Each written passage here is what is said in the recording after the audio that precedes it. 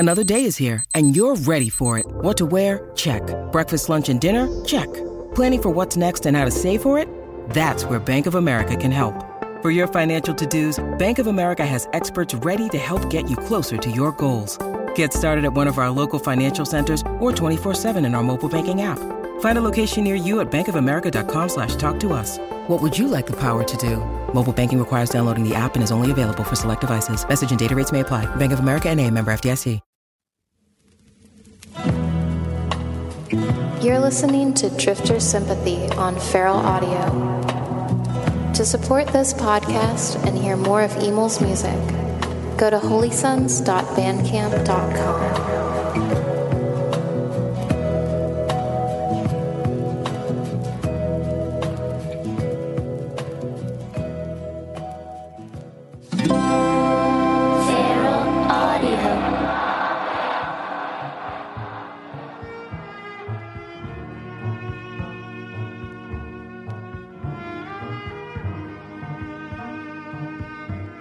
I'm flying to Chicago on Thursday, and I'm going to get in, rent a car, and go over to Dave McClain's house. And we're going to spend... The answer to the riddle is me, Dave McClain? That's the one, buddy. I'm a fan of his work. I'm a huge fan of that book. I met David at college, and then he started dating one of my close friends that I grew up with. And so he started coming over to Chapel Hill on breaks from school, which was a weird subplot. You're coming home from college, so you're just set free like an animal to just destroy the town. And me and David and Duncan had a couple bizarre weeks, I guess spring break weeks, where we'd come into Chapel Hill, and it was a pretty surreal time because I was revisiting all the same cracks in the sidewalk, all the same areas of our town, but being a totally different person in a completely different headspace with my buddies who didn't really know the town, and I was pretty intimidated and not really happy about being in public. You know, a small town like that, the hierarchy is super fixed. The cool people are at the top, and they control who gets let into the gate. And when in music, that was a terrible situation. You were never going to start a band and do well in a small town unless those people decide you get through the gate. So from the outset, I already knew I was just totally fucked. There was no way I was going to be a socially affirmable personality at any point. I could not foresee being anything less than just full of total anxiety about just living on the earth in general. I wasn't ready to get on stage in a tux and soothe people's minds. There was something about that gateway that perplexed me and made me think, I might as well go to college. I might as well leave because no one's ever going to support me here. There's bad energy, and I couldn't tell whether the energy was coming from them or coming from me. I'm totally willing to bet I was bringing most of it.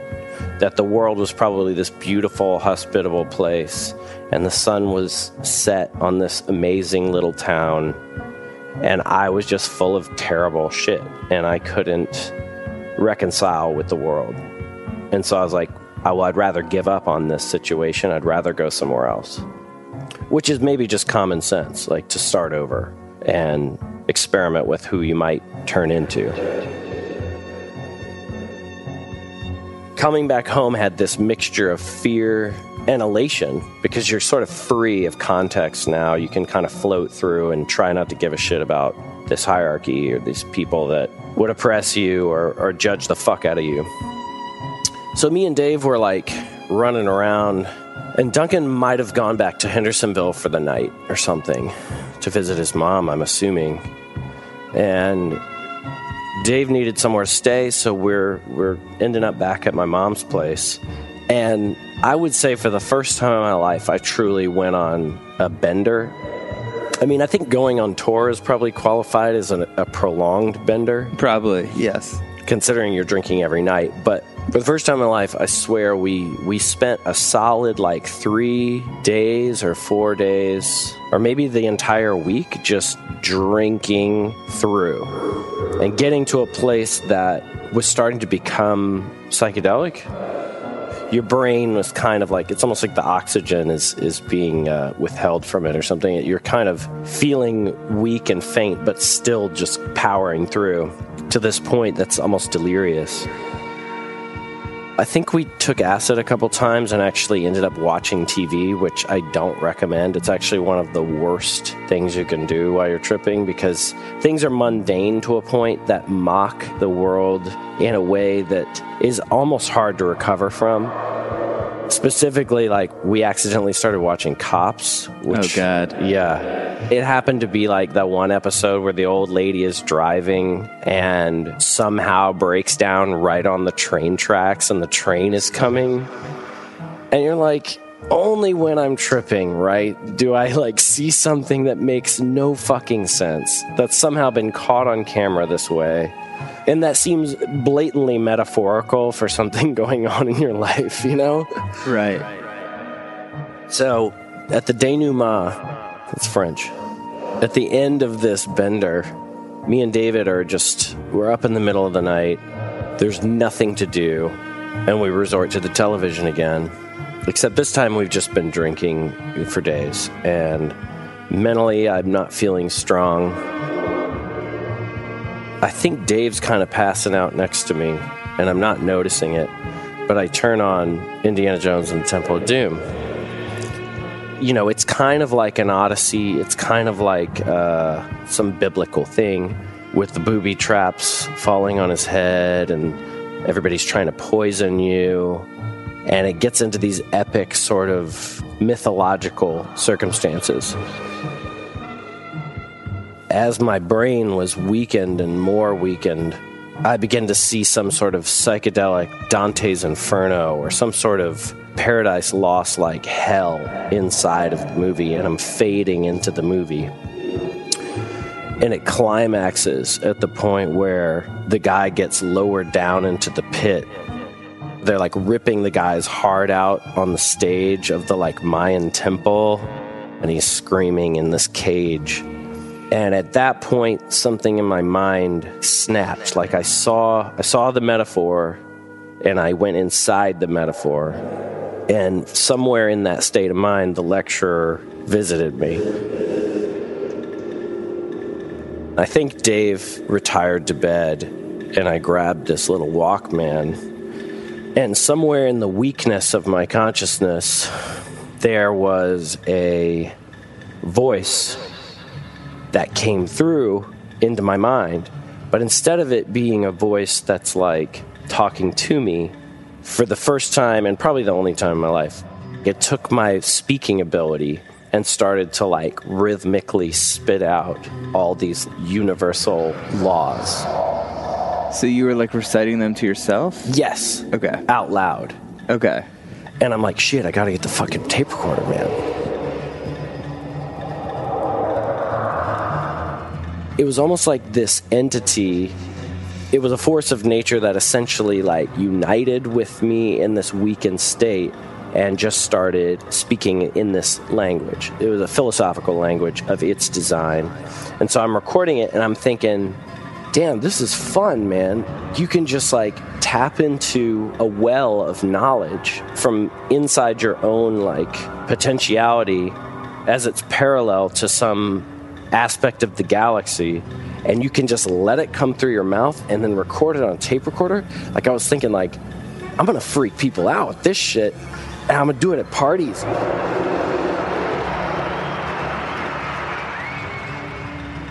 It faded after, I don't know, maybe a day or so, whatever the feeling was that I was familiar with. But I had the tape. And the tape was dying. The batteries were dying on the hand recorder. So, like, it's this really demonic, sped up recording of just chanting these descriptors of this reality.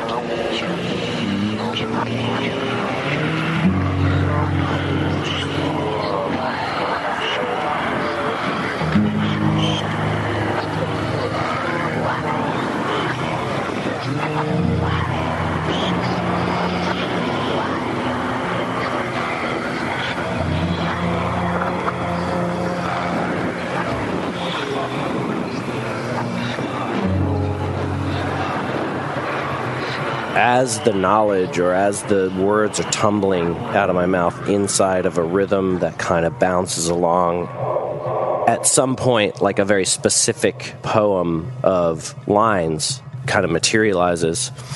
Maybe the next day I picked up the acoustic guitar and it became clear that that's good fodder for a song. And I compartmentalized it into what ended up being the first song on the first Holy Sons record.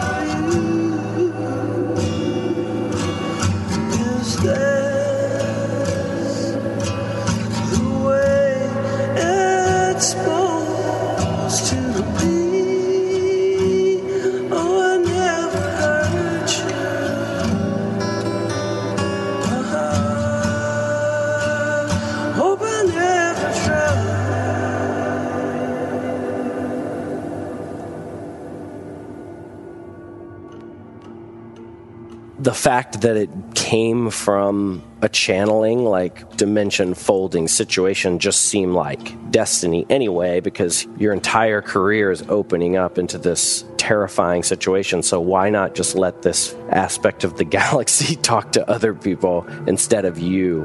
And it just being this witchy introduction to what you're about to try to do. I doubt I even tried to tell Dave what happened the next day, but when Duncan mentioned the lecture, I was like, oh, I've talked to that thing before.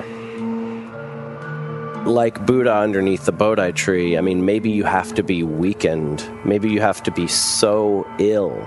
Maybe you have to have fasted for so many days, or you have to be so out of sorts that your ego accidentally doesn't appear into your definition of yourself, so that some other voice rises up, something that you can let take hold of you, that you wouldn't defend yourself from. Maybe in that moment, artistically, you become unified and end up being sort of a tool or cog of the universe's design in that way.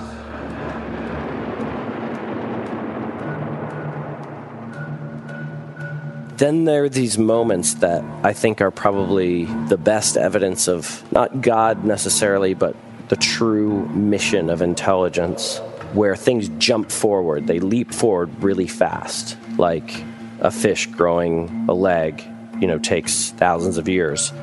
But there must be a leap in there. There's obviously the moment that the universe decides to grow a leg is the definitive moment.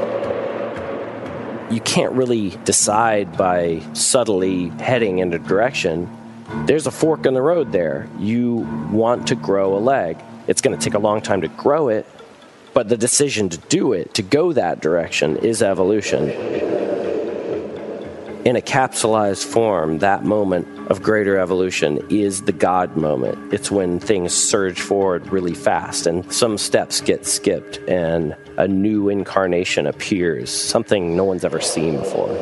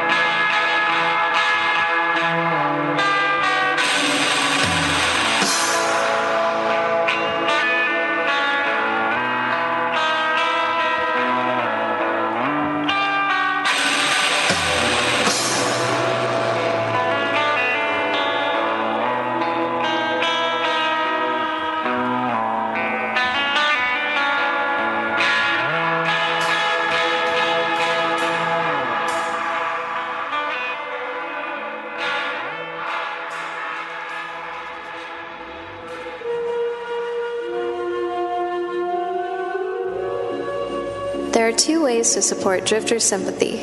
You can visit Distilled.com and get a 20% discount off of designer clothing and jeans. Distilled offers luxury-grade denim at an affordable price, utilizing the same fabrics, factories, and wash houses as the best-known brands and designers, while skipping the markups and middlemen. Just go to distilled.com and use the promo code EMIL to get 20% off your first pair. That's DSTLD.com with the promo code EMIL. The second way to support Drifter Sympathy is to visit holysons.bandcamp.com and buy any episode of Drifter Sympathy or Emil's music. Thanks for your support.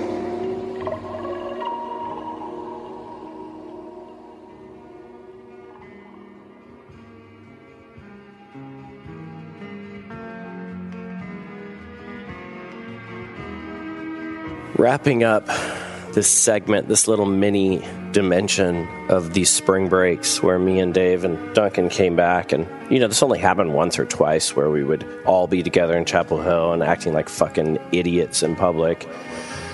Small towns are ruled by this kind of architecture of familiarity and your ability to navigate the manners and the politeness that's expected if you want to climb the ladder.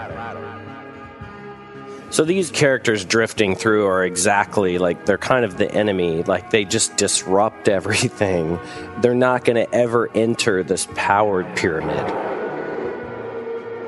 So as much as I could have even tried to explain it to them, like what the rules were of this social situation, it's like, they didn't give a fuck, And I'm sure that like I was like amped up by my own insecurities and also just like, you know what, I'm going to leave this town. I can't foresee an era where I ever matter to people here. I have to go find my own fucking way.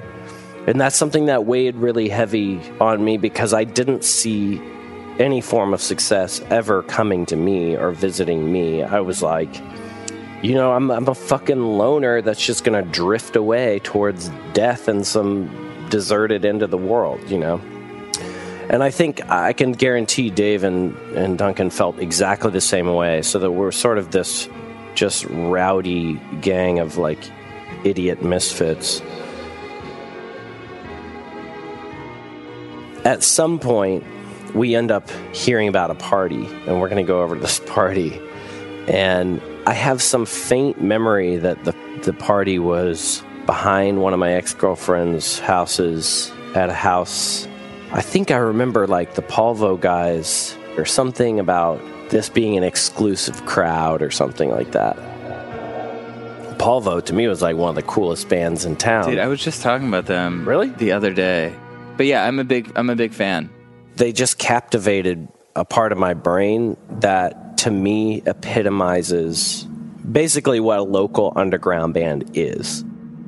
Part of that is like my proximity to them and getting to know them as people and really close friends now, but not back in the day.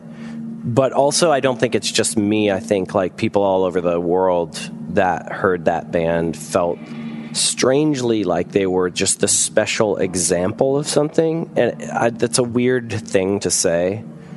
Some people have it with U.S. Maple. You can feel when you meet a real U.S. Maple fan, they're like hardcore. That's how I am about Silkworm. Yeah, you're like that about Silkworm. Yeah, and these bands that not that many people care about, but people that care about them really care about them a lot. It's just a thing, It's like, it's a small-time mid-level band that some people have probably just seen on the bottom of a Sonic Youth flyer. It's like, there's no fucking way that they had the potential to actually break out of anything but their weird little party circuit, their basement scene or whatever. There's a big difference between choosing something that's willfully obscure to champion because it's a cultural signifier as you being the one that gets it more. Right. That's a thing. That's a thing people do. Yeah, that's totally always been a thing people do. But then it's very, very different to champion something that can't make it out of its evolutionary pool. Like something that is not born to be worshipped, but just is. It's just its flawed self sitting there asking for no attention. And you fall in love with it because it's such a beautiful, humble moment in artistic history for some reason, the complexity of your relationship, like, tumbles into this bigger thing. That's not like waving something around to become some sort of cooler entity with your friends. That's almost like the opposite.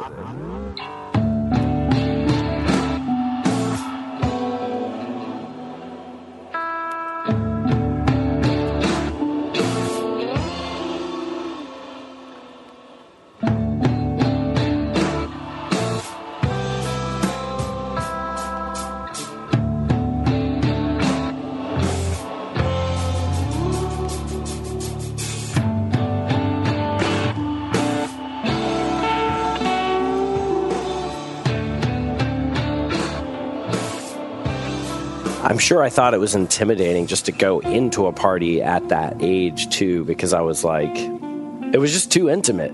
I didn't really want to have a real conversation with anyone, and I certainly didn't want to dance. And unfortunately, I walked in, and of course, they're like blaring 1999 by Prince. I guess maybe it's like my ultimate nightmare of a tiny apartment party. It was also one of those nights in the bender where your body starts completely rejecting alcohol. It's just like, no, you can drink as much as you want tonight, but you are not going to get drunk. Yes, I've been there. It's a very special kind of misery. The one thing I need to take me out of my mind is like rejecting me. I'm like in this dark little party trying to like work around people and find the only alcohol left. I finally find like a box of wine, like the worst box of wine that you could possibly have at a college kid party or whatever. And I'm trying to like squeeze the wine out of the bag of the box, you know. There's not a lot of dignity in that. Yeah, it's like a watermark of sadness. It's like, oh, it's a box of wine night. I'm hanging my head and trying to like get the last bit of the wine out of the box. How do you do, by the way? The guy who's throwing the party, who ends up being like one of the cool kids in town, he's way older than me. He's a DJ at the radio station, so he's like someone I probably would have thought was some powerful person. Sure. We all know now those people have no power. We all know now that like anyone when they're 24 has no power anyway. The whole thing was so stupid, like being intimidated as a kid. It's fucking ridiculous. Like, you waste so much mind energy on this bullshit.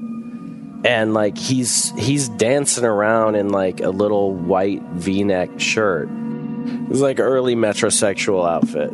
It's his party. He's probably like super comfortable and just like getting to know some girl in the corner, and he like spins into me as I just got the last of the wine to like some Prince song. And so the wine like goes all over his fucking V-neck white shirt. And I mean, instantly, you know, he's the cool guy, I'm the fucking misfit, you know. Instantly, he's like browbeats me with the most judgmental look he can give me. He's just like, oh, dude, really? I'm just like so bummed the wine is outside of the glass and not in my mouth, you know. And I'm like, oh man, I'm sorry, you know. I kind of like back away, and God knows, like, I think it was just one of those nights where you just, nothing's going right and you feel like total fucking shit and you're bored. The worst part is like the idle hands of the devil's playthings. You know, the worst part is that you're just insanely bored.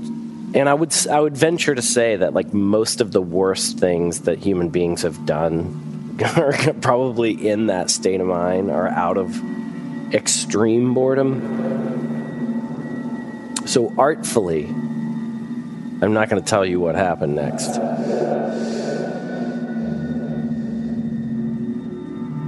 This is 1997. Fast forward 10 years. I'm at a Grail show. I'm at a Grail show at Local 506. We finally come back down to Chapel Hill when I pull into my own fucking hometown on tour. It's been so long, I look around and I'm just like, you know, it's just another town. I might as well be in Houston, you know? It gets really confusing emotionally because you want to feel like some sort of rush, or you want to feel some sort of like sentimentality, and when it's not there, that's the strange part. It's just this void. There's a lot of people from my past at the show, and I'm kind of mingling through the crowd. Like, nothing crazy, you know, no sort of true victory lap. It's more just like, well, I mean, these people are nice enough to come to the show. I'm going to go fucking say hi to everybody. Sure. My mom's working merch in the corner, which is like pretty cool and charming. Sweet of her. And I finally catch up with my buddy, Maria, who is fucking hilarious. 10 years before, like, spent night after night just getting fucking wasted and just like terrorizing people in bars, like at the pool tables. And she's a loud, like really foul-mouthed lady, and we were a good team. So we'd had a past. And so she yanks on my shoulder and she's like, hey, Emo, have you met Tim? And I swing my body around. I just finished talking to the bass player of my first straight edge hardcore band, and we hadn't seen each other in years, so I'm really in that zone. And she pulls on my elbow and she's like, hey, have you met Tim before? I'm pretty sure it was a totally innocent thing, you know, and I swing around and I'm like nose to nose with this guy. I'm seriously, like, I'm directly in his face, which is already kind of startling. And I'm like, hey, how's it going, man? Totally normal interaction. Everything's normal. Feeling pretty good. I've had a good solid, 7 years of being on tour or something and consistently being nice to people. So I have no enemies in the world. I cruise into towns. No one's going to know who I am, or they're going to at least take me by face value. So I swing around, nose to nose with this guy, face is right in my face, and I'm like, hey, how's it going? And the funniest thing's ever happened to me. First thing he says to me, he just says, you shit on my car. And I'm like, We're just looking deep into each other's eyes. And there's like an old world, like, I think it's Arabic or something, this thing where if you study someone's pupils, you'll know if they're lying or not. I am locked in. When someone sees you stealing and you just walk over and give yourself away, you turn yourself in because it's like, it's just too late. I mean, this is just shocking. I'm like, I spin around, eye to eye, random person says, you shit on my car. There's nowhere for me to go. There's nothing I can think of. And there's like third grade little Amy in me, like third grader version of me, just pipes up and it's like, no, actually there was another emo in town. And I think you must be confused.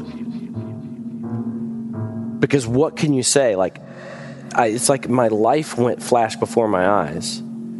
And I just had thousands of memories, just like thousands of anecdotes and memories just kind of, and like I went through the microfiche of my mind. Like I was trying to like search for what the fuck, how did I get in this situation? Like, how am I in this situation? And like, I think there's a moment in my eyeballs where he could see me locate a memory of being at his party, and him spinning into me and the wine going all over shirt. But it was such a foggy memory. I was like, I never thought this day would come. Like, it's never happened to me before. I guess I've been caught red-handed. I mean, there was the time that I tried to burn my own elementary school down. Wait, but did you shit on his car? Well, that's a question everyone wants to know. Dave McClain was there. I don't know if Duncan went to the party. I'm pretty sure he did. But the thing is, we're going to talk to Dave McClain in a podcast, and I don't know if anyone should trust his opinion. First of all, it's a very serious subject of just defacing someone's property. Yeah, but I think there's a statute of limitations on this stuff. We're 20 years out now. 20 years out. No one can really still be mad about that. Dave will have like a real good perspective So on you're going to it. leave this as sort of like a cliffhanger? I guess there's a kind of little white lie you can tell that it's like it just gets you out of the situation. You know what I mean? It doesn't save your face in the grander scheme of things.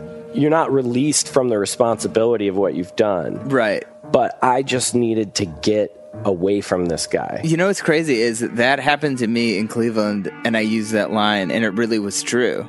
This guy came up to me at a Jeremy Enoch show and was like, "You slept with my girlfriend."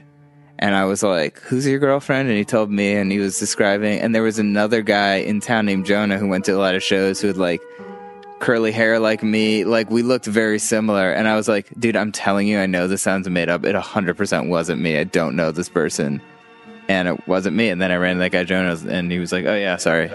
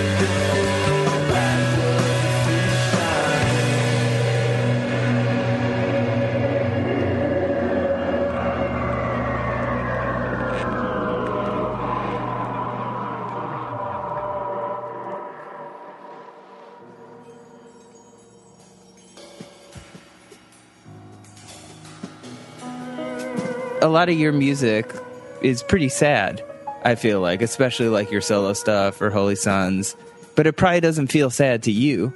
And it's like when I write riffs for UN, like sometimes our other guitar player will be like, dude, that is like crushingly sad.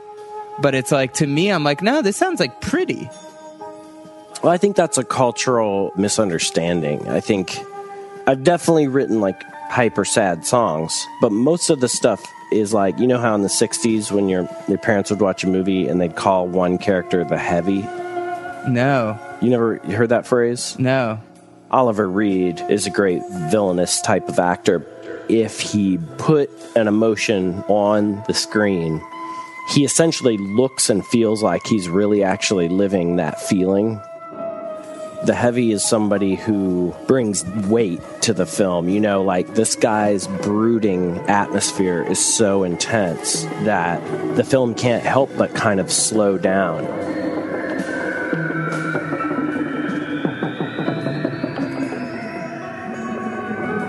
Part of this is explained in a really famous clip with Oliver Reed, where it's a very famous interview where the guy's like, teach me how to act like a villain. Oliver Reed is like, well, first of all, you can't be a villain with that silly fucking curly hair. You got to get it straightened. It's like, you can't have curly hair. And then he's like, second of all, like, you can never blink. A villain never blinks. And so he's like, explains the science of like how a heavy, they don't have time to blink. If one is going to play a heavy in a film, and the great difference between the really dangerous man and the loud man is the dangerous man has a great silence about him. And so always I find I have terrible trouble with sound men, because I'm known in the business as the whispering giant. But my eyes are quite hard, you see. Don't blink. The screen is so wide, you see, that it makes every eye about 6 foot across. And if the audience is supposed to be frightened of you, and you start blinking like this, like Bambi, which some people are sometimes inclined to do when they're nervous, then it sweeps across the screen and it's not as convincing as if you're going to be deadly. You never see a cobra blink, do you? No, you don't. Another thing you do, don't play it with curly hair either. Get your hair, straightened out. Why can't a villain have curly hair? No, villains have straight hair. Idiots have curly hair.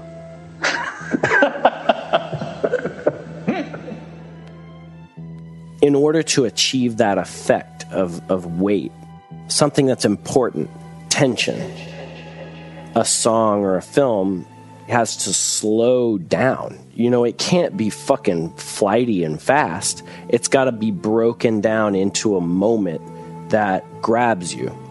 So that's part of my disagreement, is like these types of songs that are heavily introspective are not sad. People categorize them as sad, but they're just heavy because you're looking in the mirror and you're trying to take stock, and you're going to face facts, you're going to face the reality. And what's facing reality? In most people's lives, it's going to take their mom dying. It's going to take death. It's going to take something to stop the world from spinning around on all this stupid bullshit and focus them on what's real. Well, that moment, as some people know it as enlightenment, or some people know it as like crisis, or Viktor Frankl or Sartre are saying it's like almost like fight or flight. It's a moment of crisis that ignites your brain and makes you feel truly alive. That's a rare moment. We all know that it's fucking rare. And so what's the music of that moment sound like? Does it sound like, some dance hit in your cab? No, I mean, it sounds like it's taking you somewhere where you may not want to go. Hence, it's not that commercial.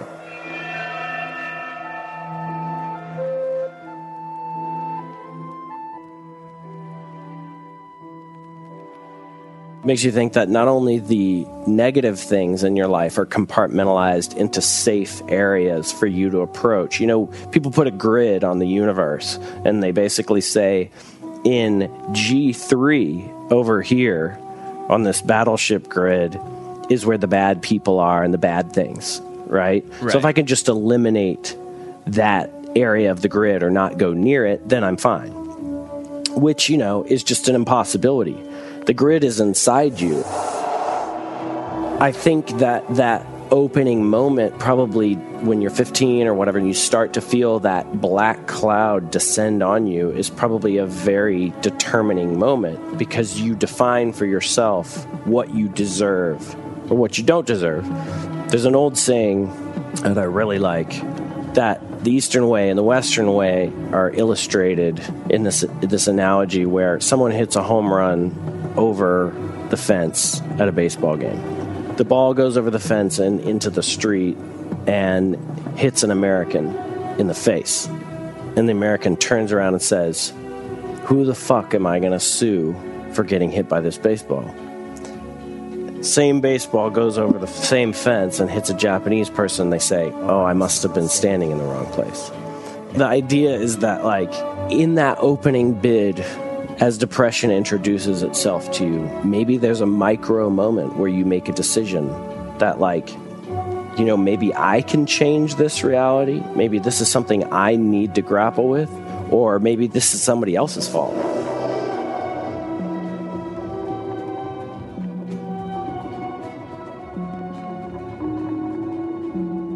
The more I got into skateboarding, I mean, you can see I've got pictures of myself, like, on the front page of the Chapel Hill newspaper several times. So I guess there was just nothing fucking going on that day.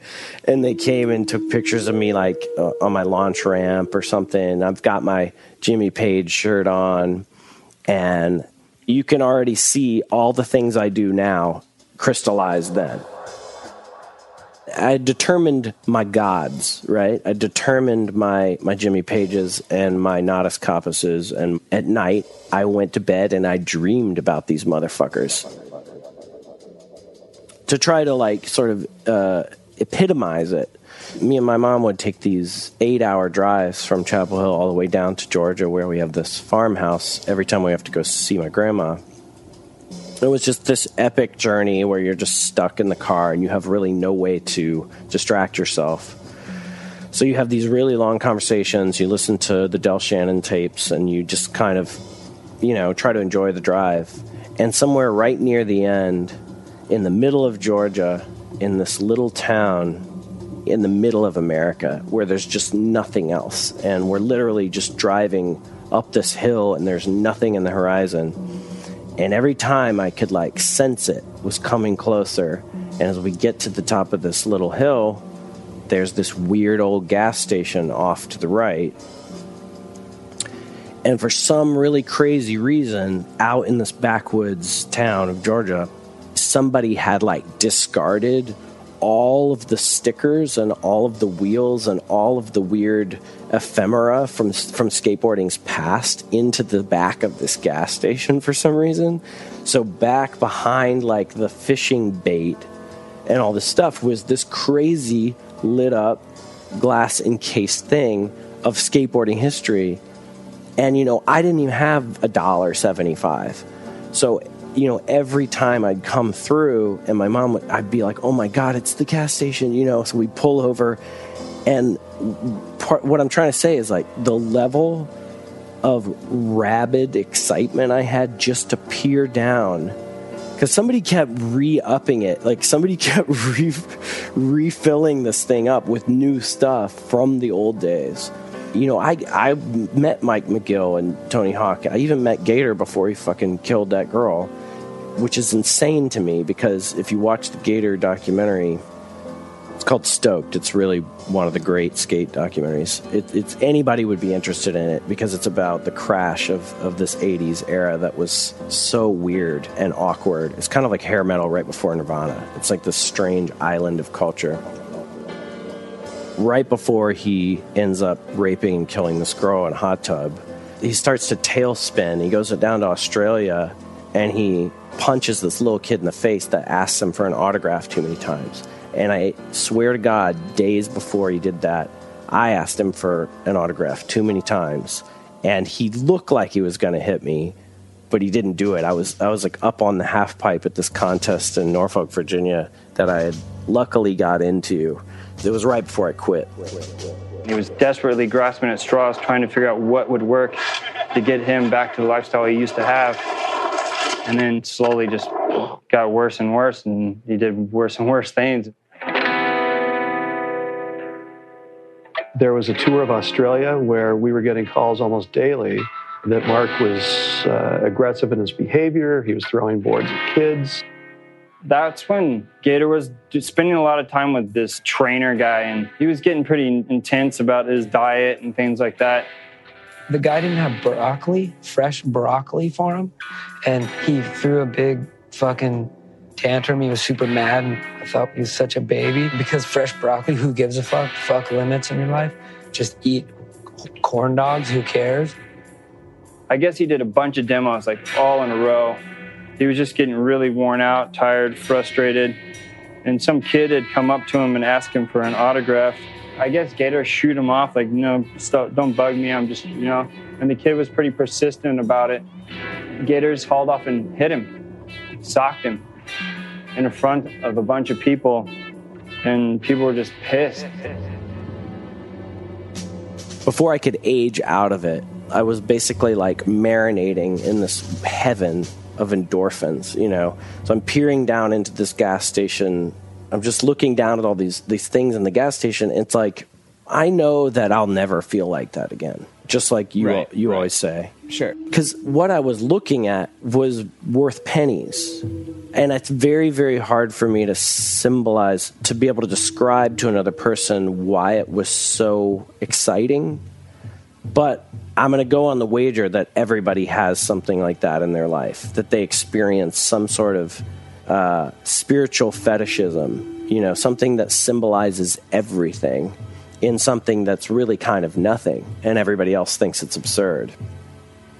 But they finally, after years going through this gas station, they finally, it was all gone. Like, either they threw it away or somebody finally bought the last sticker.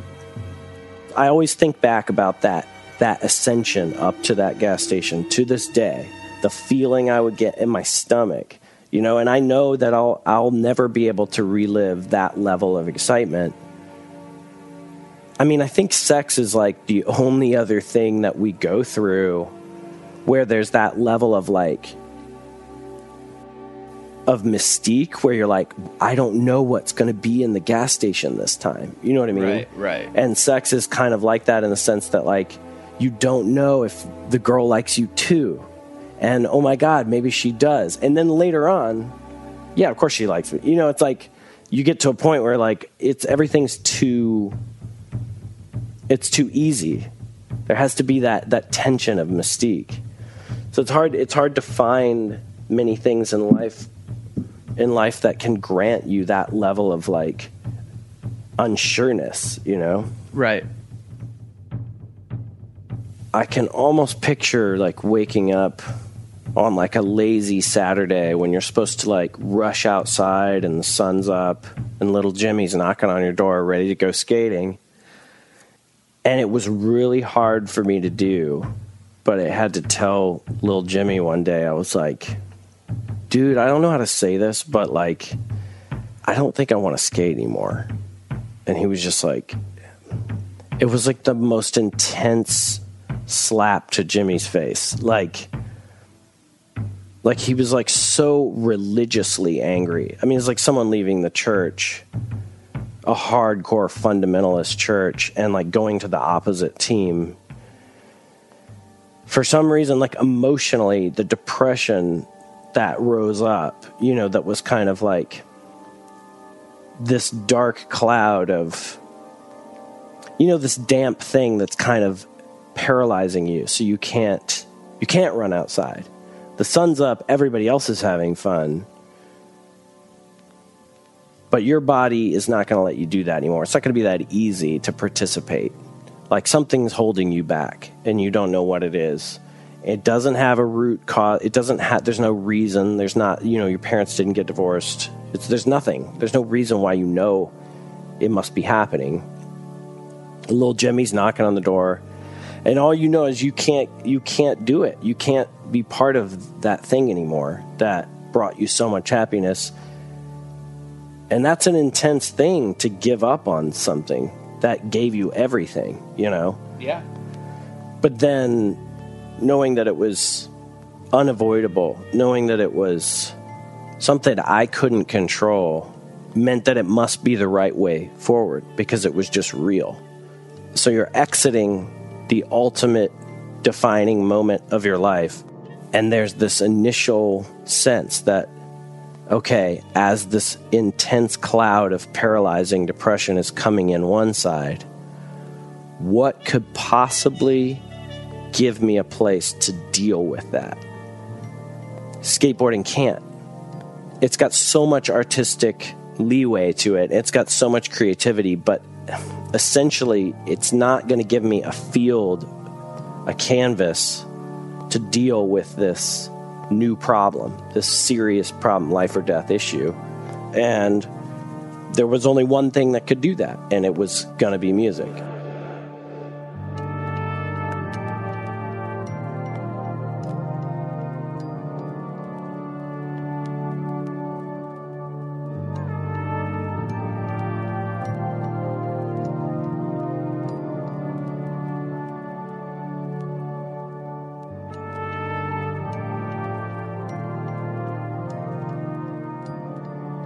The black cloud, coming down is trying to take control of your life. And there's only one way to transmute it and take back the control. Turn it into something that makes you feel better. What could establish that level of alchemy? Maybe skateboarding could do that for someone, but I needed something that could help evaluate the situation and could also receive it. And I think I probably looked over across the living room, and my dad had given me a really early 4-track. And it sat there for like a year, 2 years, because it looked kind of technical and it looked kind of like a scientific instrument or something. But I probably looked over at that and realized I'd been recording my friends' hardcore bands and my first band. And the sunshine went away, dinner time was over, and there was nothing in front of me. There was just my time to be myself. No one wanted me to go to school. No one wanted anything. I had the nighttime. It's only a matter of time. You're going to plug a microphone in and you're going to start dealing with this situation or start talking about it. And the moment you see that there's a direct relationship, a correlation between the most difficult thing coming into your life and, on the other hand, a world of total freedom where you can actually process that difficulty in its most raw form, not lie to yourself, not try to make anyone else happy. Of course, those songs sound like sad songs to other people, but really what's just happening is someone's trying to be honest with themselves in the most rigorous way they can. What does that sound like? That's the sound of honesty. Spaceman 3 had the sound of confusion. It's a really cool way to say it. The sound of confusion. That's the sound of someone being honest. As you sort of try to reach for some autonomous way to chisel out who you are in high school when everybody's asking you what you're going to do, and then boom, everybody goes away, you're alone. I think that there was a few thousand other kids that were listening to You're Living All Over Me and heard Lou Barlow pick up a ukulele and do that thing on a fucking 4-track. Yeah. There was probably 2,000 kids that were just like, oh my God, I can be myself. I can fucking leave behind the bullshit of the world and I can be alone in my own private religion. Hey, I'm starting to feel okay. I think I could make it through. I'm feeling much smarter today. I think I'll be friends with you. Hey, friend, I'm sorry if I don't talk. It seemed like there's nothing to say. Is it enough just to share some time before it all falls away? I'm no understanding fall, not satisfied with your respect.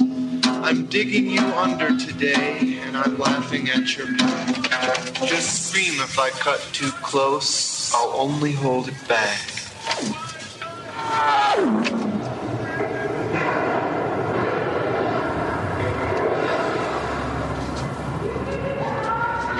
Theater's Legacy, 1988.